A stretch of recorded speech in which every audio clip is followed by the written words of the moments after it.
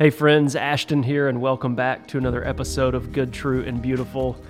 One of our village elders, one of my favorite voices on the path of wisdom, of staying awake, of being in that state of beauty and joy, is back again. I don't know if we've had anyone on more than this individual.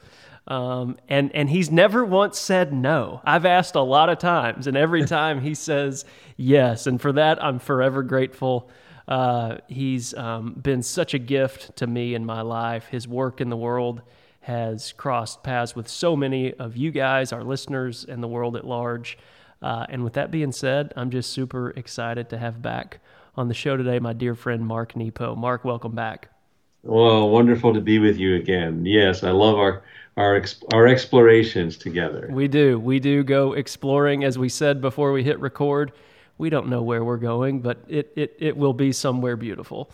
So maybe we have a couple new listeners that haven't been introduced to you and your work in the world. I always want to begin there just to let them hear a bit about you. When you introduce yourself and that work in the world, where do you begin?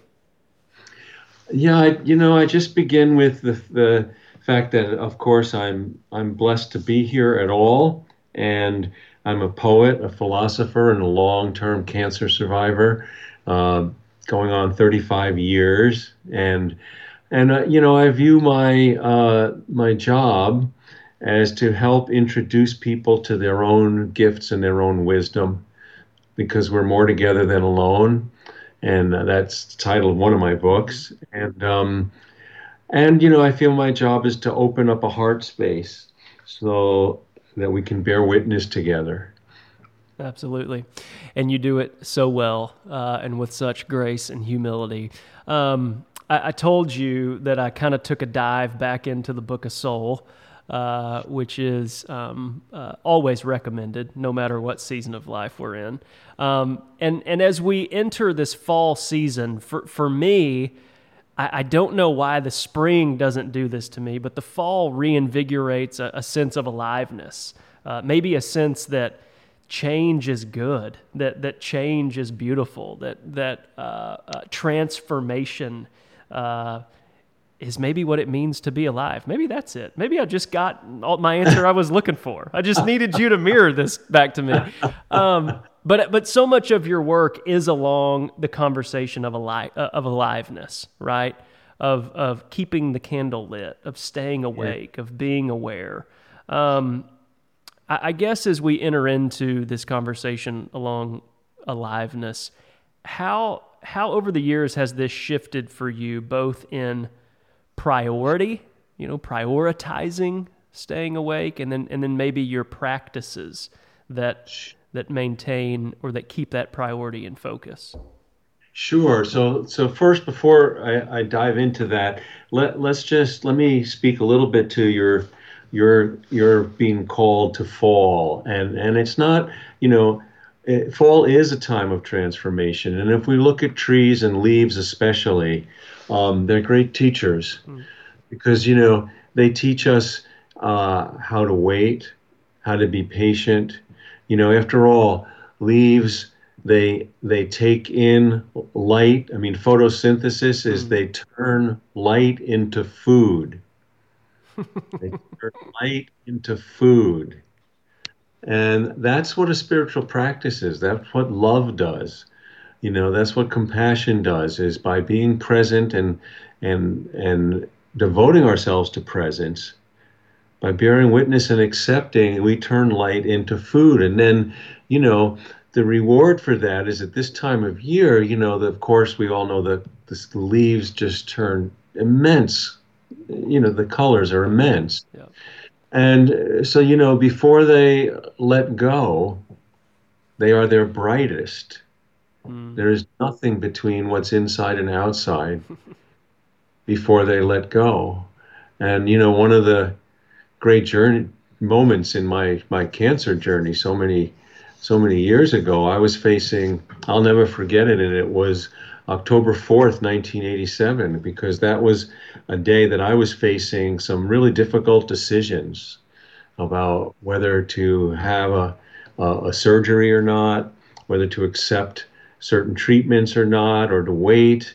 And I was, stressed and afraid, and there was an unusually early. I was living in upstate New York, near Albany, New York at the time, and the leaves were just brilliant.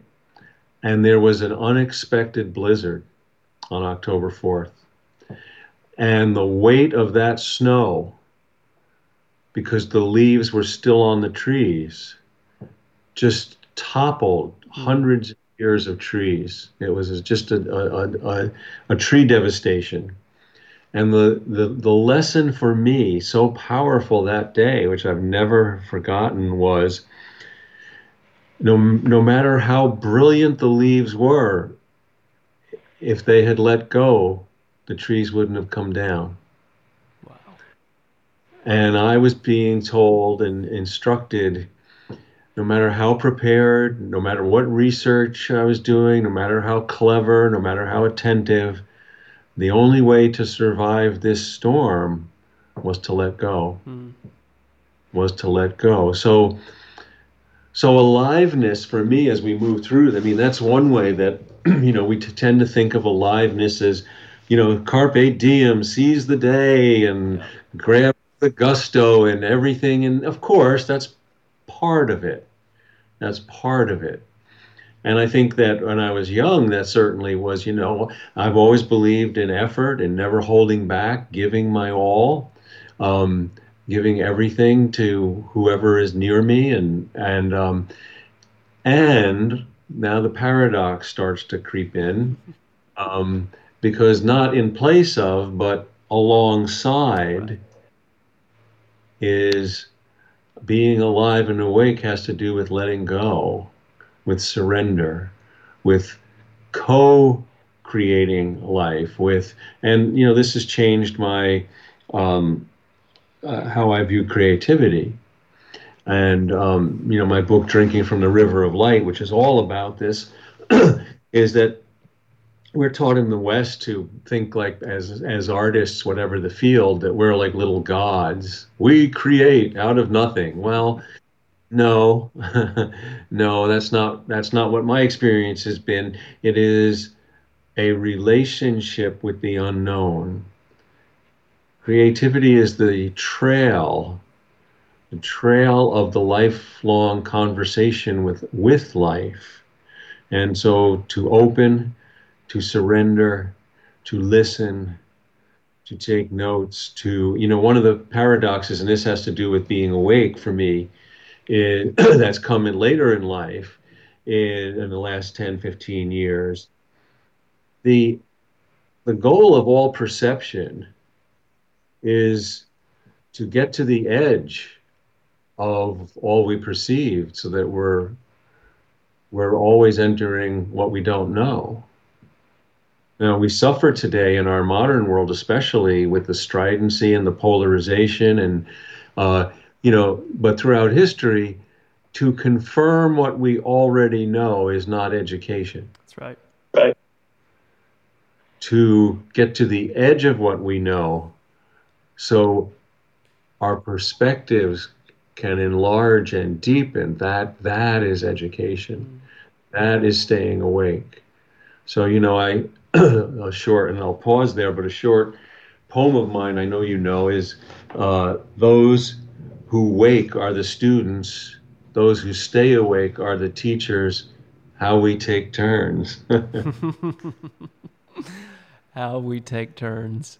I don't know if anyone braids the both ands of life like you do in your work, in your poetry. That is the promise of paradox, right? Yeah. That it's always careful the extremes you go to, because in order for harmony to be there, it's probably not either or, it's probably both and. So let me share. I mean, this is we're always live when we're together. So this is a poem I actually wrote yesterday, which Fresh speaks. off the press. Let's go. Correct. And it is about staying awake and aliveness and the orientation of relationship versus. So it's called Destined, and I explore a different definition of destiny, destined. Hmm. We are destined, but in the way that flowers are destined to open, in the way that waves are destined to fold on themselves and gather anew. And fate is not the arrow of our secret ambition, but the turning of a life around an unshakable center, the way the earth turns on its axis in the endless journey around the sun. So when I confess that we are meant for each other, I am not singling us out from the thousands of lovers who have stumbled through the centuries, but more that you are the rain that opens my petal. And in that moment of unfolding, we are touched in the one spot that everyone who ever loved has known. Hmm. Beautiful. Thank you for that. Oh, you're welcome. Yeah, we need rain. We need friendship rain. Um, that's how we bloom.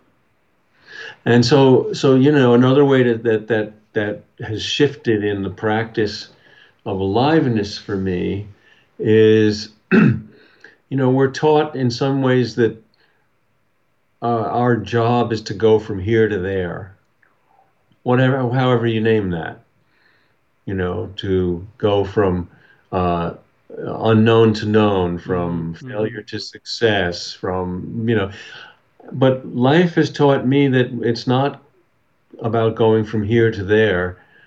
It's going from in to out.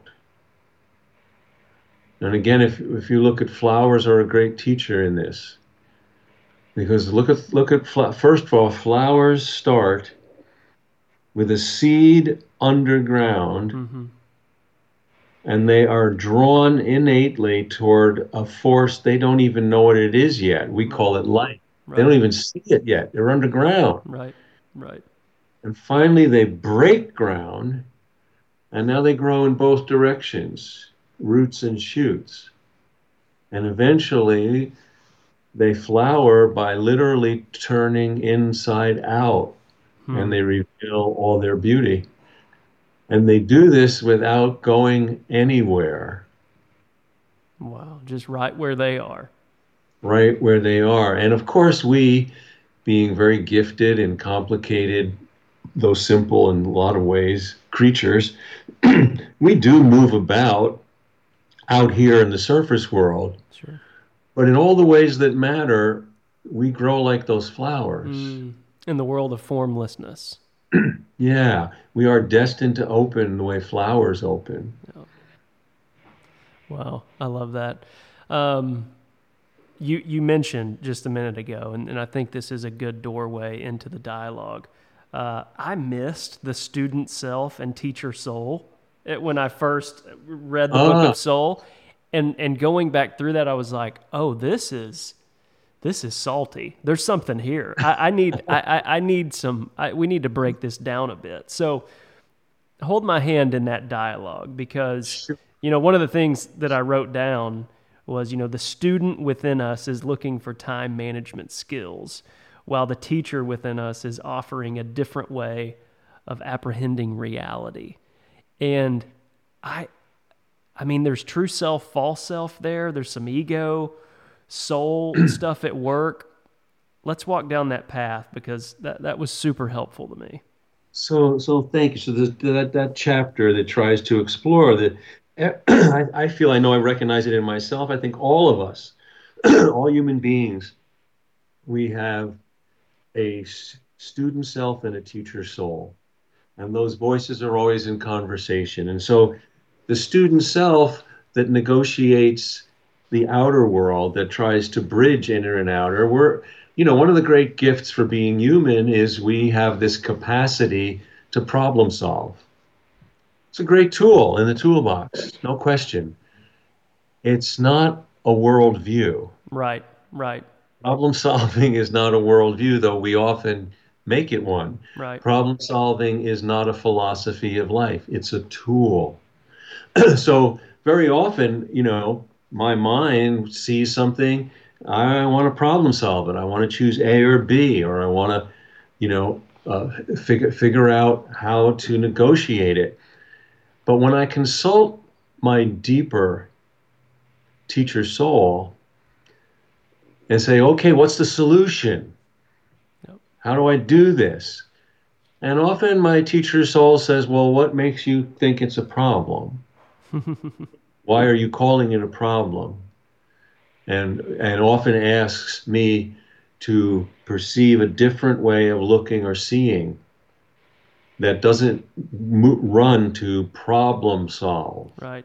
Right. Doesn't run to problem solve. And so it's not for us to give up the skill of problem solving, but to right size it. It's a tool in the toolbox. Yes. And so when we are, you know, so yes, the student self was going to try to navigate for us and say, this is how you get from here to there. This is the best way to go A to B. Mm-hmm. But then through great love or great suffering, we are stopped and we're forced to pause time and again, where the teacher's soul says, where are you going? Yeah, that's how to get there, but are you sure that's where you want to go? Are you sure you're going anywhere? What's the real journey? Where's the question?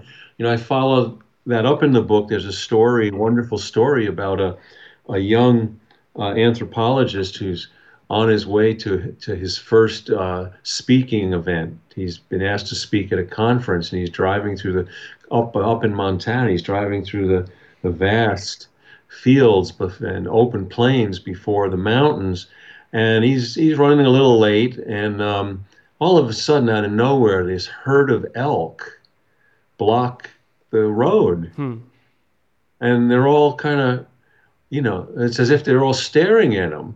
And he's like honking the horn, like, this is all beautiful, but like I don't want to miss my first speaking thing. Like, come on, Right. how problem solve? How do I get out of this? They don't budge. They seem to be staring at him, and then he stops, and finally he has no choice. The car stops, and then he gets out of the car, and he's totally frustrated.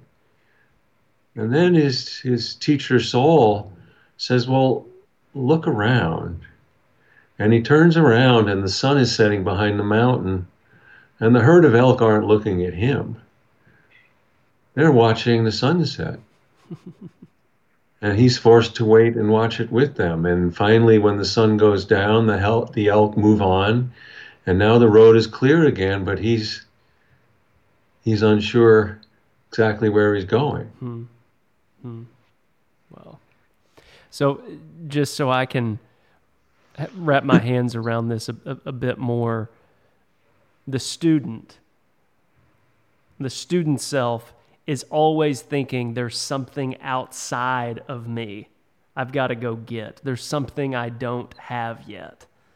Yeah, there's something missing. We're taught there's something missing, or there's too much or too little of something. Mm-hmm, mm-hmm. Either I'm weighed down by something that I need to rid myself of, Right. or there's not enough and I need to get something. And again, in perspective, those things can be true. Yep. I, Yep. I don't have water, I don't have milk, I need food, or there's too much weight, Yep. there's too much conflict, there's too much noise, I need to empty it.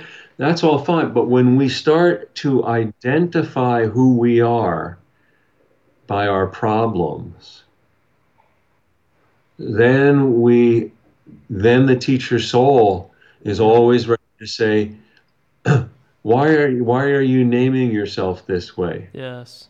Yeah. You're more than life is Yeah. more than this. Yeah. Instead of I am sad, I'm experiencing sadness. What can that teach me? Yes. Rather than saying, identifying with I am fill in the blank. It flips the script. You go inward before you go outward. And you're now saying, what is sorrow teaching? What is that anger teaching? What is the sadness teaching? And maybe problem solving is I do need food to fill Yeah. an emptiness. Yeah. But that's a temporary solution that doesn't, the teacher's soul is saying, hey, well, after you digest that, you're still going to be empty. Yeah. So what's that about? Yeah. I love that. Such a useful and necessary teaching. So I think Ashton, that the thing is not to minimize the student self and say, oh well, I'll always. It's for the two parts to always be in conversation, to always be in conversation with each other. I have a poem of mine. I won't read it now, but I can tell you it's a little parable. It's called The Edge, and it's about four travelers who come to the edge and peer out. Mm. And one looks out, the one who believes in nothing looks out and says, I knew it. That's all. It's nothing more than what is. I knew it. But the one who sees everything says, oh, for me, it holds everything. It's mysterious. It's incomprehensible. And the fearful one says, we should have never come. I shouldn't have taken a chance. And there's a blind one, and the blind one edges himself to the very edge and inhales and goes, it's as I've always known. And then it's too late to go back, so they're forced to stay there for the night, and they ask each other, well, what are you going to bring back? And the one who believes in nothing says, well, I'm going to go back and say, this is all there is. Don't bother looking for anything else. And the one who sees everything says, I'm going to say we're cradled by something incomprehensible. And the fearful one, of course, says, I'm going to tell people, don't take a chance. And then they ask the blind one, and he says, back? I'm not going back. I've tasted and I've seen. So that's another way to say that those are another quartet of voices that live within each of us. That's right. We always have one who sees everything. We have a part of us that's ready to see nothing. We have a fearful one. And, it's not by accident that all the mythologies have some blind truth speaker, the soothsayer, Tiresias in the Roman, and often their outer blindness keeps distraction so that they can see inner truth. Yep. Yep. A quartet of voices. I love that. Okay, so I also know there's two great doorways towards aliveness. Great love and great suffering. You have taught me this. Father Richard Rohr has taught me this. You write about letting beauty in when suffering, and then letting love in while struggling. Talk to me about great love and great suffering, and how maybe how do we stay awake in those moments? Because it's very easy to be caught in illusion and be asleep in those moments. I'd love to hear maybe how you have welcomed great love and great suffering. Yeah, so I think that, and let me just preface this by saying that I've come to believe and understand that, I'm a lifelong teacher, and one of the things that I believe in is you really can't change anyone. The most we can do is be like a greenhouse. We can offer warmth and light, and then other people will grow as they will grow. That's But, good. but I can't, no one can force change or manipulate a change. It happens when it happens, and it happens on a timeline that is inherent to the person growing. So with that said, I know from my cancer journey, of course, and from other difficult times that, we've always looked at beauty and suffering and love separately to better understand them, but that's not how they seem to appear in life. It's like we could look at geology. We could see a nice, beautiful table of all the different stones and elements and things that exist out in the geologic world. But you go to a mountain and you pick up a stone. It's got everything in it. Yep. And life is this mysterious whole. So, I have found that, and I would go to, this was, I'm now 70, but this was when I was 59. I had maybe the most difficult physical uh, journey since my cancer journey, and it was somewhat because of the treatments I'd had. I had a stomach flu, and most people, when a stomach flu happens, after 48 hours, your body repairs. But because of I have neuropathy from chemo that I had many years ago, which affects all your nerve endings. Mm.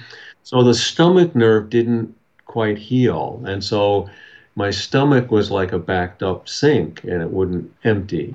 And of course, once you have something, then there's a name for everything. So this I learned was called gastropoiesis. And it's not clear. Sometimes it can be chronic and sometimes it heals. You just may never. And I was lucky that in about 7 months it did heal. But during that time, you can't eat very much and it's unpredictable. So there's the suffering. You just don't know if 3 bites of cottage cheese is going to set you off or two. And during that time, it was in the summertime, and we have wonderful bird feeders here, thanks to my wife Susan. And so that we have here in Michigan, Baltimore Orioles only come for a couple of days every summer. And I was in the middle of this, and there they were. They were at the window. And so I was eager to get where I could not miss them. And as I was quietly going toward the window, I got this attack of this pain in my stomach. And there you have it. Mm. There you have it. The details may be different, but everyone at some point will be in this position. So I couldn't deny the pain, but I couldn't let that define everything.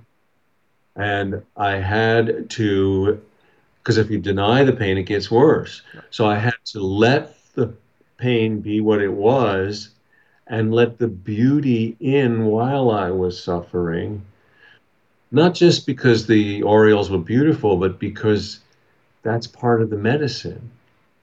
Hmm. That's part of the medicine. So we have to, so another way to think of this is, say you're walking on a hike out in the mountains, because friends have told you that the view from this peak is just magnificent. So you're almost up to the peak and you stub your toe, like the way on a boulder, like where you think you might have broken your toe. Well, initially, it's a beautiful day. The view hasn't gone anywhere. The light hasn't gone anywhere. But for that initial few minutes, the entirety of life is the pain in your toe that is now ringing through Right. all Right. of your body. But that's when we have a choice, because then it starts to throb after 5 or 10 minutes. And now, oh, the miracle of the day is still there. The view is still there. And I'm hobbling, but I can still make it now to the top to take in the view without neither denying the pain or the beauty. So you welcome. I mean, I know stubbing the toe is not a welcome thing. It's not something you want to do. But as we welcome all of it, the good, the bad, and the ugly, our capacity gets increased to enjoy all of it, to be transformed by all of it. I think what we're asked is to develop a faith that in us which holds everything is where resilience lies. Mm. Letting the pain and the beauty in together, that will touch into a resilience that will help get us through it more deeply than the student self that wants to particularly problem solve it. Yep. Yep. Well said. So we're Another. always asked to let more in. That's right. That's right. Yes. And the degree to which that happens is always contingent on just how open are we, right? So here's another way to look at that, which there's a wonderful haiku.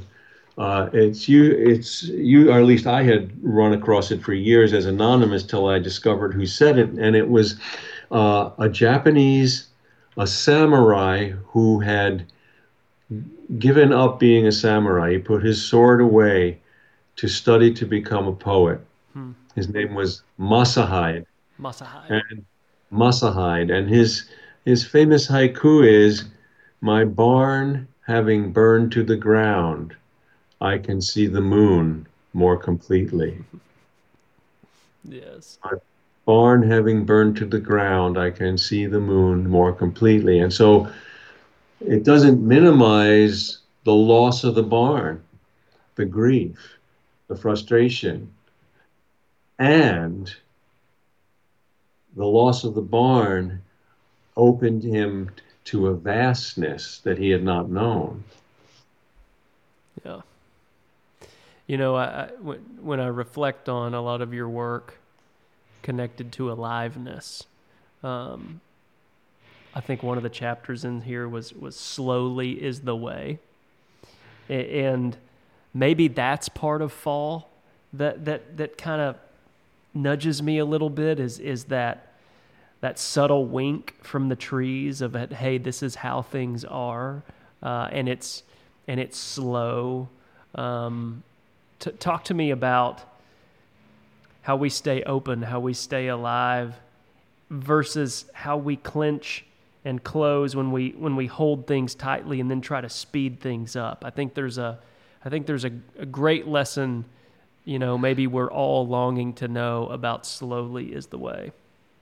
Well, I know I've certainly humbly learned over more than once that it's very natural that when we're afraid or in pain or worried, there's a part of us that speeds up. We breathe faster, as if we can get out of here. And that's understandable. Yeah. But the deeper, this is again where the student self wants to run somewhere. But the teacher soul tells us no, the, the only way to meet whatever we're in is to slow down and open up. Student And self wants to run. Teacher soul goes, there's something in this. This is the juice. There's something here for you. well, not just something, the only way through is to open up right where we are. Hmm. That's the only way.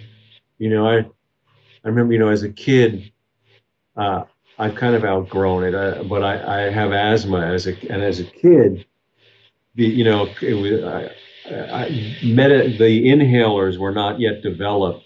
I was like 16 or 17 when I got my first inhaler. So before that, I had to take a pill and I had to sit and just struggle breathing till the pill would get in my system. It took about 40 minutes. And and I think before I had any knowledge of what meditation was, I think I was learning how to meditate because I was being taught even at that early age, well, I want to, I can't breathe. How do I get out of this? Yep. Well, I can't. Right. There's nowhere to go except to breathe slower and deeper, slower and deeper until this passes. And so, likewise, when we're in pain, and I mean, certainly if I touch a stove and I burn myself, I can move away from Yep. the heat. Yep. But once I've been burned, there's nowhere to go with the burn. And it's the same thing with love. We get hurt by being in love, but we can't run from love. There's because if we don't love, what's the point of being here? Right. And so often the student in us will want to say, well, stay away from love. That's your solution. But no, the teacher soul says, and then what? And then what? What will life be like without love? So maybe the better approach the teacher soul opens up is how do you become better at love? Yep. Yep. Yeah, the school of how to be here. Yes, absolutely. That's one of the most menacing assumptions in life and it has been throughout history, the assumption that life is other than where we are. Mm. Yep. Yep. It's over there. It's in that relationship. It's in that dream. It's in that, and one of the things that was a hard gift from almost dying from cancer was it removed that from me. There was, everything is right here. Mm. Mm-hmm. Yeah, I'm so convicted even just sitting here thinking, how, on my best days, is 1 out of 10 moments. Am I willing to be there?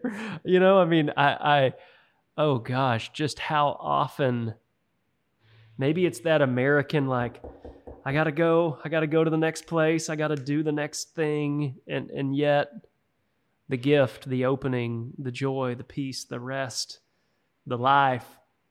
So this is, yeah. So Ashton, I think that this leads to not to blame ourselves when we're trying to run from where we are or think life is somewhere else, but to course correct. I think that's the spiritual practice, is to course correct. So when we find ourselves running, slow down. Yep. When we find ourselves thinking it's over there, no, it's here. Yep. And what is it that I'm sensing over there? What is it mirroring is right here in me? And that means to follow, the word trust literally means follow your heart. Mm. And so, one of William Blake's aphorisms was, straight is the road to improvement, but crooked is the road to genius. And so give that to me again. Straight is the road to improvement, but crooked is the road to genius. That's a gift. And genius shares the root with the word genie. It's not so much about brilliance as it is about the attendant spirit, the soul, the inner voice. So following our heart, which is never in a straight line, will lead us to our inner voice. And so how do we, this practice slowly is the way, is how do we move at the pace of return to moving at the pace of what is real so that we can follow what's alive. So a simple kind of question, recurring question I ask myself, whenever I find myself in something that's difficult or confusing or tangled, rather than problem solve it, I ask myself, is what's before me heartening or disheartening? Even if it's difficult, if it's heartening, then I'm in. If it's disheartening, if it's taking life away, then what am I doing there? So I might be in a relationship. You and I might be difficult friends. Maybe it's a complicated relationship. But if what's between us is life-giving, well, then I'm in. But if what's between us is toxic or it's life-draining, then what am I doing there? Yep. Oh yeah, great litmus test to always be asking. And then I wrote this down as you just spoke it. Moving at the pace of what's real. I mean, that's a question. I need to write that on my hand every 5 minutes and look at it. Am I moving at the pace of what's real, or am I moving at the pace of my illusions, which I'm always going to be thinking, I'm getting left behind. There's not enough. The race is still going. You're going to lose the race. Listen to all that athletic verbiage we use in those moments. Or am I moving at the pace of the tree, of the flower, the slow and steady? So this is where, I know one practice for me is we all have these small moments where things seem like they're glowing or they're extra real. And that's moving at the pace of real opens them. So this is where, like Blake also said, you could find eternity in a grain of sand. Well, and they don't have to be like stereotypically beautiful. I can remember being in New York City and I was late for an appointment with an editor, and but all of a sudden, as I was kind of racing, there was a sudden like burst of light in an alley between two buildings, and it shone on this broken piece of glass, and it stopped me. It was just something about that light on that broken piece of glass was holy, and so I wound up standing there. Just so I was even more late, Hmm. but that was the opening to return to the pace of what is real. It was as if through that broken piece of glass, the teacher soul was saying, "Where are you going? Right. Yep. What do you think is where you're going that isn't where you are Hmm. now?" Yep. Yep. And of course, that doesn't mean we don't keep the appointment, but it changes how we keep the appointment. I don't enter the appointment then from a place of lack, looking for something to fill me. I enter the appointment bringing my aliveness to the aliveness I can meet. Yeah. Yeah, I think you even write along the realm of peace that while much is important, very little is urgent. You know? Yeah, absolutely. I mean, and I learned this too through my cancer journey that, unless you can't breathe or you're bleeding, nothing is urgent. I mean, it may be, Unless you can't breathe or you're bleeding, nothing is urgent. it might be significant, it might be important to me or Right. you, and it might be agitating, and I feel all, but really, is it urgent? No. Most of what we would classify as urgent is actually a story we're telling ourselves. And it requires, if something is significant, it requires us to slow down Mm, yep. to find our way through. Yep. Yep. And And so, again, when we speed up, it's not to blame or judge ourselves. This is the work of self-awareness, is to become so intimate with our own patterns that we recognize and go, oh, I recognize this. yep. Yep. I'm feeling urgent. I'm speeding up. I actually need to slow down. Mm-hmm. Mm-hmm. Yeah. Because it's significant, I need to slow back to the pace of what is real so I can let in as much as possible and get help from all the resources around me. Yep. Yep. And maybe this is a question I haven't ever asked you before, but how much of that is like bodily awareness for you? Like I think for me, I've just started to notice, oh hey, you're breathing a little bit faster. The heart rate's up. I, at first I just considered those things like things that were flashing urgent or big deal, but now they're actually flashing to me. Whoa, whoa, whoa, time out. You may need to step back for a second and rename, relabel. This is why, we need to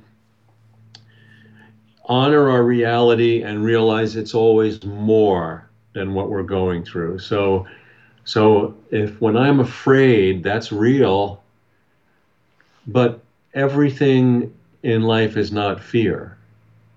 Like fear might be in my whole body, but the ground I'm standing on is not afraid. Right. Yep. The air around me is not afraid. So how do I honor? It's like the beauty with the suffering. How do I honor the fear is real, but then how do I touch into everything that is not afraid? Yep. And that becomes a practice. That becomes a practice, so that we can. I feel that fear is to be moved through, not obeyed. Say that again. Fear is to be moved through, not obeyed. That's good. Yep. Because if I ask my fear when I'm afraid, what should I do? It'll say, "Oh, be more afraid." Hmm. So, but how do I allow it? But consult my heart, my mind, my friends, the ground that is not afraid. How do I right size it? Not try to eliminate it or deny it, and not to drown in it either. Hmm. Is fear one of the great ways we fall short of love? Absolutely. Yeah. And that classic choice between fear and love, it's very much operating in our world today, I think, you know. So there's so much, look at all the responses to the pandemic. And again, how we take turns. We all could be operating in a different way tomorrow, but we can, there's fear from this invisible disease, and how people respond. When they respond out of greater fear, they isolate, they strike out. And yet, when we realize that there's nowhere to go, and we realize that we have to go through it together, then we reach in love and say, well, let's walk this way together. And so, you know, we could like say, well, we pit against each other, but actually we all take turns there too. Yeah. We all take turns there too. And so to help each other realize, Rilke, the great German poet, Rainer Maria Rilke, he said this beautiful, powerful.